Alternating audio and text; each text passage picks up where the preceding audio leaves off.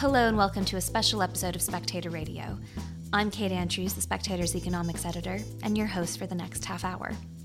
Everybody knows somebody who has asthma. You yourself might even have it. 5.4 million people in the UK are currently receiving treatment, and 200,000 have severe asthma, a form of the condition that doesn't typically respond well to medication.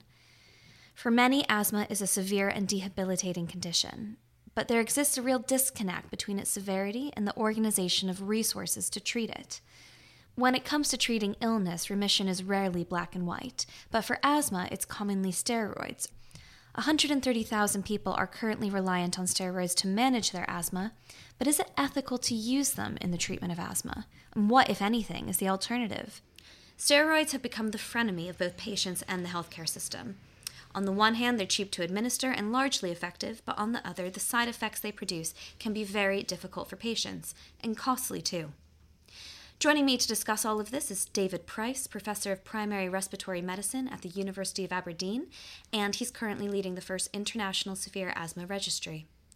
I'm also joined by AstraZeneca's Saeed Ali, and this podcast is kindly sponsored by AstraZeneca. And please note, the patient's individual experience of severe asthma and discussion in this podcast are not medical advice. If you have questions about your own health, please discuss with your healthcare professional. David, I'll start with you. Could you give us a little background on what asthma is? Asthma is not one disease as such. It is actually a whole combination of different types of asthma as we might now regard it. And there's been a lot of discussion about people understanding what is my asthma, what is my type of asthma. But it tends to present in a number of similar ways, where people get inflammation in the linings of their lungs, which then can be worsened or trigger into spasms within their lungs, which gives people symptoms when they do activities or get exposed to things, and can also be very severe sometimes in response to some of those triggers, which requires background therapy to generally take away that inflammation or control that inflammation, and treatments that also stop some of that triggering off of the flare-ups in the lungs.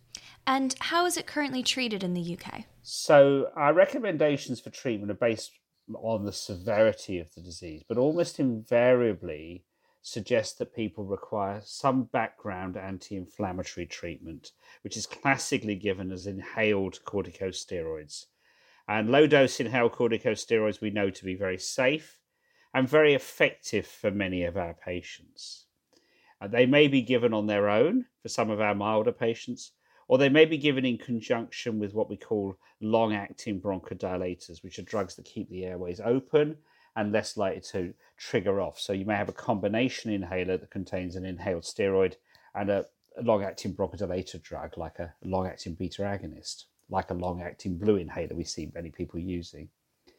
And then for a small proportion of patients, that's not adequate therapy, and they may either require additional inhaler therapy, sometimes now given as 3 inhalers in one, or additional oral therapy, tablets. And if that's not adequate, we can increase the background dose of that inhaled steroid, sometimes improving the benefit. And for those people we can't control with that type of regime, particularly those getting flare-ups from time to time, which we often have to give steroid tablets for, we then look at alternative strategies, particularly around the novel and very useful addition of our new biologic therapies, which tackle very, very specific pathways for our more severe asthma patients. Saeed, David mentioned oral corticosteroids, or OCS. How do these drugs work? Thank you for the question, Kate. As kind of David's already highlighted, oral corticosteroids actually do help in the reduction of the inflammation and also calm the immune system down, essentially stopping the body from attacking itself. It does definitely have a place in asthma therapy, but also what we do need to bear in mind with oral corticosteroid therapy or OCS therapy, that with long continuous usage of it, is the potential of adverse events associated with it, not only physical but mental as well. So, for example, in terms of the physical adverse events associated with it, you may get diabetes, cataracts, and also from a mental health point of view, it is associated with depression at times. So although these do have a place in therapy, when inappropriately prescribed, it may be a potential for patients having adverse events in the future. And it'd be great to get David's view on that, particularly with his clinical experience. David, those don't sound like light side effects. They sound quite serious. Potentially very serious. I think what's very important, as we've just heard, is that these drugs can be absolutely life-saving when people are acutely ill. So it's not that people shouldn't use oral corticosteroids when they have a bad flare-up. There's no question they should be used. But what we need to do is stop and think after each use and say, how can we avoid future courses? And in particular, also anyone who requires long-term steroids, we need to think very, very hard about reducing those. Our own data, we've analysed a number of very large data sets from the UK. One of the great things about the UK is we have access to these data sets. We did a combined analysis looking at one of our databases, the Optimum Patient Care Research Database, combined with another, the Clinical Practice Research Database. So together about 25 million patients, over a third of the UK population. And we were able to see from that once people start to hit about 4 courses of steroids in a 7-year period, so not very big exposure at all, you start to see an increased risk of osteoporosis and diabetes. So really, really important that we think very hard about how to avoid their use. Obviously, as I've said at the very beginning, if they're needed in an emergency, they have to be given because they are life-saving. However, it must always lead to us stopping and thinking about other strategies to avoid that in the future. Well, let's hear now from a patient who suffers from severe asthma. Gabby is a 23-year-old student whose experience is included in AstraZeneca's report on OCS as a case study. I started by asking her about her experience with asthma and when she was diagnosed. I was diagnosed when I was 2 years old, but I had quite an unusual process of getting my diagnosis, if that makes sense. So getting my diagnosis was no problem. Like I say, I was diagnosed when I was 2 years old. It was fairly straightforward that I had asthma. It was relatively well controlled. By the time I was 7, I had a really bad asthma attack out of the blue whilst I was swimming with school. And from there, I got progressively worse. And by the time I was 10, I was pretty much uncontrolled. And that's when I started needing more help from more doctors, until I'm at the point now where I'm 22. I've had asthma for 20 years, but it keeps progressing, if that makes sense. So it's still getting worse? I wouldn't say that it's still getting worse. It's still very aggressive, but by introducing more and more treatments, we try and keep it under control. As I understand it, there are fewer available drugs for children. That must have made it very difficult when you were starting to get severe attacks at such a young age. Yes, it was. When I was 13, I was put on an immunosuppressive drug to try and combat my asthma. And I know I was the first child they had react badly to it at the hospital. And it was so heartbreaking because it worked so well for 8 months and I pretty much had a normal life until it stopped working. And after that, we got to the point where there weren't any more drugs within paediatric care that I could have. So I wound up moving to adult care early at 15 to start receiving different treatments that weren't necessarily available to children, if that makes sense. And in terms of your medication now, what are the types that you receive? Because there are inhalers, steroids, and also these things called biologics. How does it all work? I'm on quite a combination of medication. I take around 12, 13 different medications every day. That's a mixture of inhalers, steroids, antihistamines, and some other medications mixed in there as well. But I also receive biologics every 8 weeks at my hospital to try and work with the eosinophilic asthma, because that's one of the types of asthma that I have. There's side effects with all medications, but the side effects that I personally experience with steroids are quite severe. They make me put on an awful lot of weight. They make my mood terrible. They affect my mental health. They're not a brilliant drug for me personally to be on, but they do work. So that's why we continue using them. But by using biologics, I've been able to reduce the amount of steroids I need over the last few years, which yes, I've traded in one lot of side effects for another lot of side effects, but the side effects I receive from my biologics are much more manageable, and they make it so that I can manage my condition a lot better. Gabby, the use of steroids for severe asthma patients has been described by some as a frenemy. Would you relate to that description? Oh, definitely. Steroids definitely have a place in treatment for severe asthma or just mainstream asthma if somebody has a flare-up. I know from my personal experience and speaking to others that they're not the drug that everybody wants to take. They're the drug we love to hate. They're fantastic because they work so well, but at the same time, the price you pay for taking them is incredibly high. As I mentioned, the side effects, for one thing, are horrific. So, yeah, I'd say they're definitely a frenemy. They're friends because they work brilliantly, but at the same time, they affect you in so many ways. So it's lesser of two evils, trying to balance out the use of steroids and making sure that treatment is the right treatment for the person at the time when they need it.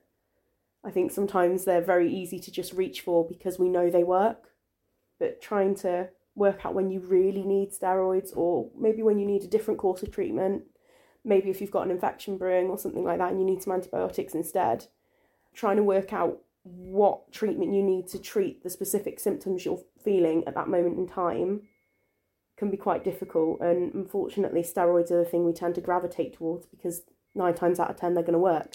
Well, that's an important nod to personal care. Definitely. Tell us, what is life like with the severe asthma that you experience now? It's not your everyday life. It depends on who the person is. For me personally, I'm classed as having severe asthma.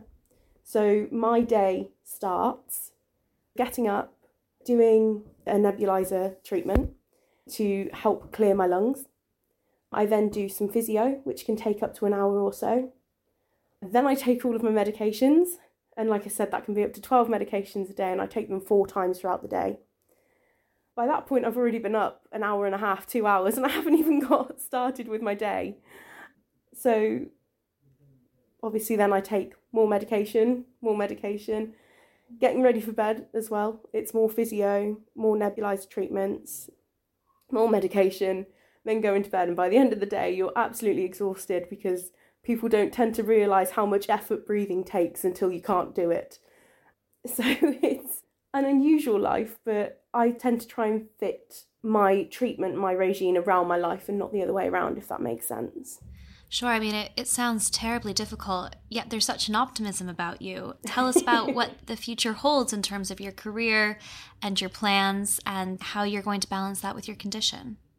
Well, I've just finished my undergraduate degree at university. Congratulations. In psychology, criminology and criminal justice.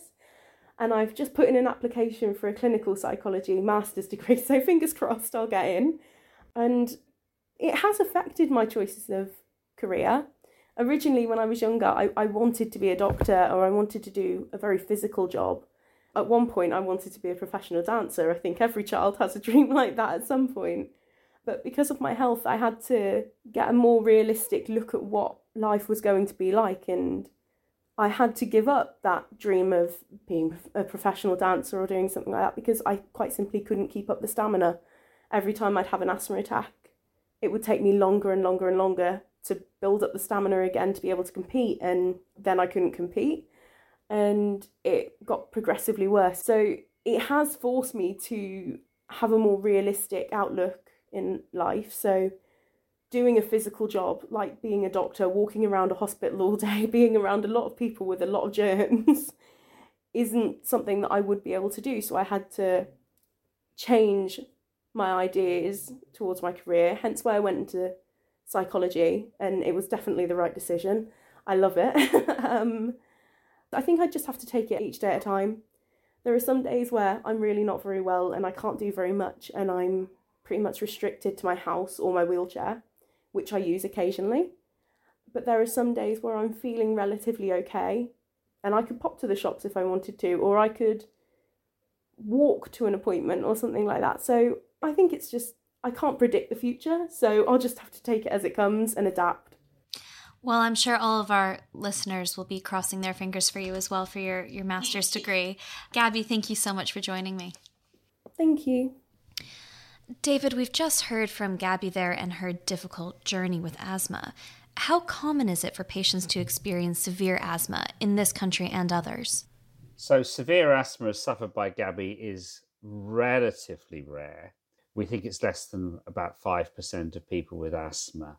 And we know that it depends on how one estimates it, but about 1 in 6 of the UK population have asthma. So it's a small but very significant population. And as you've heard from Gabby, it can be a massive challenge for everyday life. And I mean, I was very impressed, as you were, by her positivity and her approach to her severe asthma. Also, it looks like she has a very good collaboration with her healthcare professionals in terms of working out how best to manage her disease, in terms of self-help, as well as the medications she's using. David, Gabby agreed that steroids are a frenemy of asthma sufferers. Are they similarly a frenemy of the NHS? Undoubtedly, there's a human cost to the use of steroids on quality of life. But is there a hidden cost to prescribing steroids on the NHS? How do we go about quantifying this? Absolutely. And I think that's a really good question. And I think even for Gabby there, she was basically describing, I think, a number of the short-term adverse consequences of steroids. I don't know which ones she specifically gets, but you can get the mood changes, you can get the short-term weight gain, and the irritability and everything else that goes with that. Also an increased risk of pneumonia in the short term. The more difficult is actually the things that are much more hidden and take many years to develop. So I already mentioned earlier the chances of getting osteoporosis, diabetes, cardiovascular disease, even renal failure. And so in our work, we've actually seen that the real cost and the biggest cost of severe asthma is not the asthma itself at all to the health system. It's actually all of those adverse events from steroids. And we've shown that far outweighs any asthma costs. So the increased cost of the osteoporosis and fractures in later life, the diabetes costs and all the resulting consequences of diabetes, cataracts, you name it. Those are where the real hidden cost lies. And as a priority for the NHS, I think we really do need to be thinking that, every course of steroids that we provide needs to be thought about as potentially causing onward costs down the line. Saeed, talk to us about alternative solutions. Gabby mentioned biologics, but they're currently very expensive. Yes, so there is biologic therapies available that are prescribed by specialist doctors, so your specialist severe asthma consultants in tertiary care. And Saeed, for our listeners who may not know, can you just briefly explain what biologics are? Yeah, sure. So they, depending on what you read, they're sometimes known as monoclonal antibodies or MABs, and they're used across the board in other areas, particularly rheumatoid arthritis and inflammatory bowel disease, but have been around in severe asthma for about 5 or 6 years.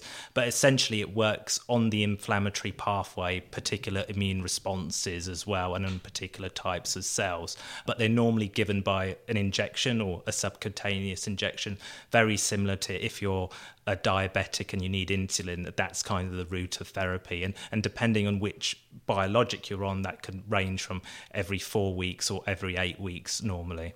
Very helpful, thank you. Continue. There are a number of biologics available on the market, and they are obviously, if you're talking about costs, they would be more expensive in terms of cost than your oral corticosteroids. However, what you do need to bear in mind is we need to think about the adverse events. So, for instance, if these biologics do help, for example, we tend to call them in healthcare exacerbations, but as David quite rightly pointed out, these are more commonly known as asthma attacks. If it reduces the number of asthma attacks, if it reduces the amount of oral corticosteroids they use, therefore the amount of OCS, as I'll use as an acronym for oral corticosteroids, is used less. So therefore you would have less adverse events associated with oral corticosteroids as well. And as David will probably add to it, it also helps in terms of quality of life parameters. So, for instance, they're able to do more tasks. They're not carrying around as much weight as a result of steroid therapy as well. So if you're talking about an initial cost, yeah, the answer would be yes, they are more expensive. But if you're thinking about more broader and a more holistic view, that's more benefit to the patient and they can do more in their day-to-day activities. But, as companies, we are providing solutions to the NHS in terms of how patients can access the medications far more easier. For example, being delivered to their home, being trained on how to use it at home without those patients having to come into hospital as well. So from an AstraZeneca point of view, that's what we're trying to do to support patients if they do go on a biologic therapy. No, those knock-on costs are important. The annual cost of treating the side effects associated with steroids are roughly £165 per person. That adds up to over £80 million annually, so we're not talking small numbers. David, in an ideal world, would we be replacing all steroids as a treatment for asthma sufferers, or will there always be a place for steroids? That's a very good question, and in the foreseeable future, we're still going to need to keep steroids in our armamentarium. But obviously, in an ideal world, we wouldn't need that. And, a number of us have been thinking about a future world as well, where at the moment, biologics, as you've mentioned, are relatively expensive, although NICE has very much confirmed that they are cost effective in the way that they're being used within the NHS at this point. And, I think they've been very enlightened in recognising the costs of the adverse consequences of steroids in recommending biologics for people with high use.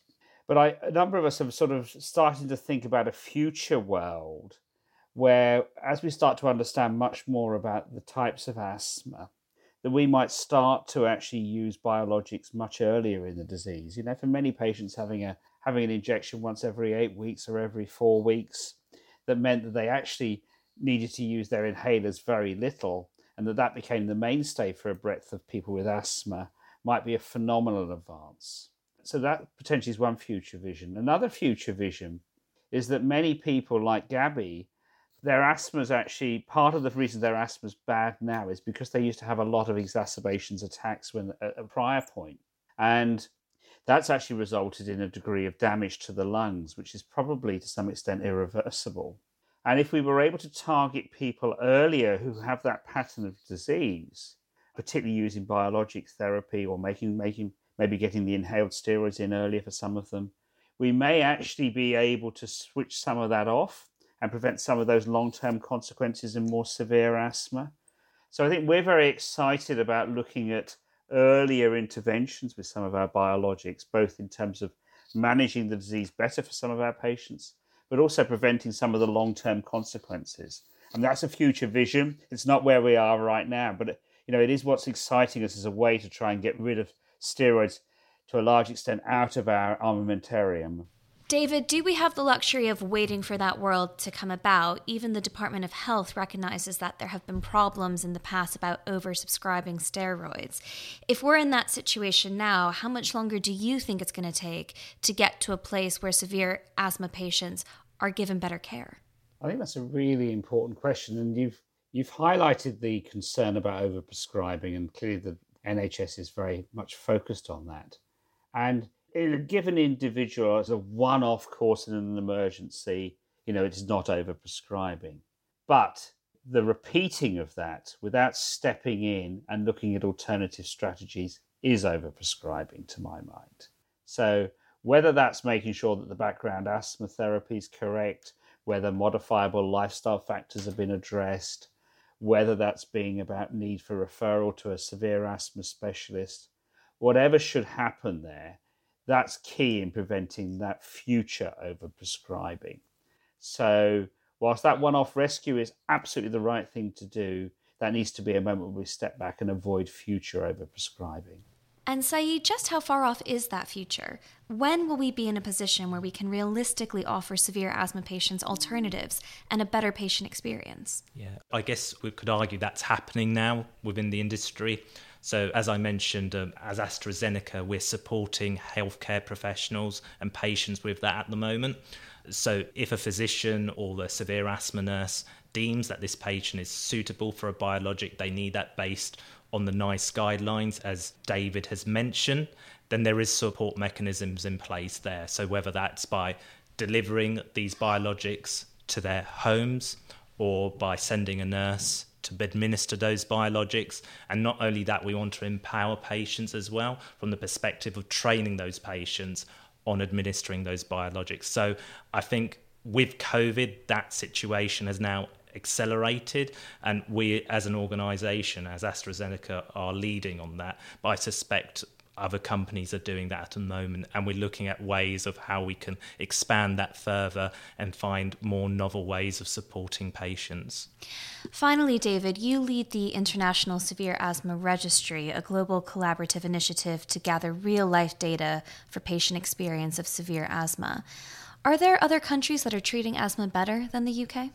I actually think the UK, first of all, does very well. And I think we don't want to... It's very easy to always get into this game. The UK is doing worse than other people. And we often see those newspaper headlines, don't we? I have to say that I think managing severe asthma is a challenge, a global challenge. And, I'm very excited about the collaboration. We actually have 32 countries collaborating and sharing their data for the good of understanding severe asthma better, because within each individual country, there may not be enough patients. So combining that data gives us some really valuable insights. I'm very lucky and honoured to be coordinating that group. I think the UK has had some of the best data collection in severe asthma. The UK Severe Asthma Registry is one of the oldest, and it's a big collaborator to our Severe Asthma Registry. I think the one thing that I would say, and this is not necessarily a criticism, but there is quite big variation in the access to biologics around the world. So what we've seen is that different countries have reviewed exactly the same evidence and have given different licenses for the use of biologics with different background criteria for the patients, which is very, very confusing and rather difficult for clinicians. Secondly, the access in terms of the background criteria and the costing, etc., for the biologic access can be quite different around the world. Some countries, patients have to pay 1/3 of the cost themselves, such as Japan. So that access varies dramatically. And I do think, as someone sort of coordinating that, and we're just about to publish the results of that sort of work, looking at that variation, I do think that we need to work globally to reduce that variation and improve access. And, everyone's looking at the same data and coming up with different conclusions, which is rather sad. And I think it would be very nice to see more international collaboration on these sort of things and internationally agreed standards, because we do see that variability. Saeed, last word to you. Is there any other country you think the UK should be looking to? I don't necessarily think there's a country we should be looking to, but it's interesting how David mentioned we all have different takes of a situation. I think from my point of view, not necessarily a country, but we can look at different disease areas of how they've evolved over time. So if you look at rheumatoid arthritis and inflammatory bowel disease, where oral corticosteroids were a mainstay of therapy for a considerable length of time, but they've kind of evolved now in bringing biologic therapy in at a much earlier stage and using oral corticosteroids when deemed necessary. So maybe not necessarily a country, but I think we can definitely look at other disease areas. David, Saeed, thanks very much for joining me.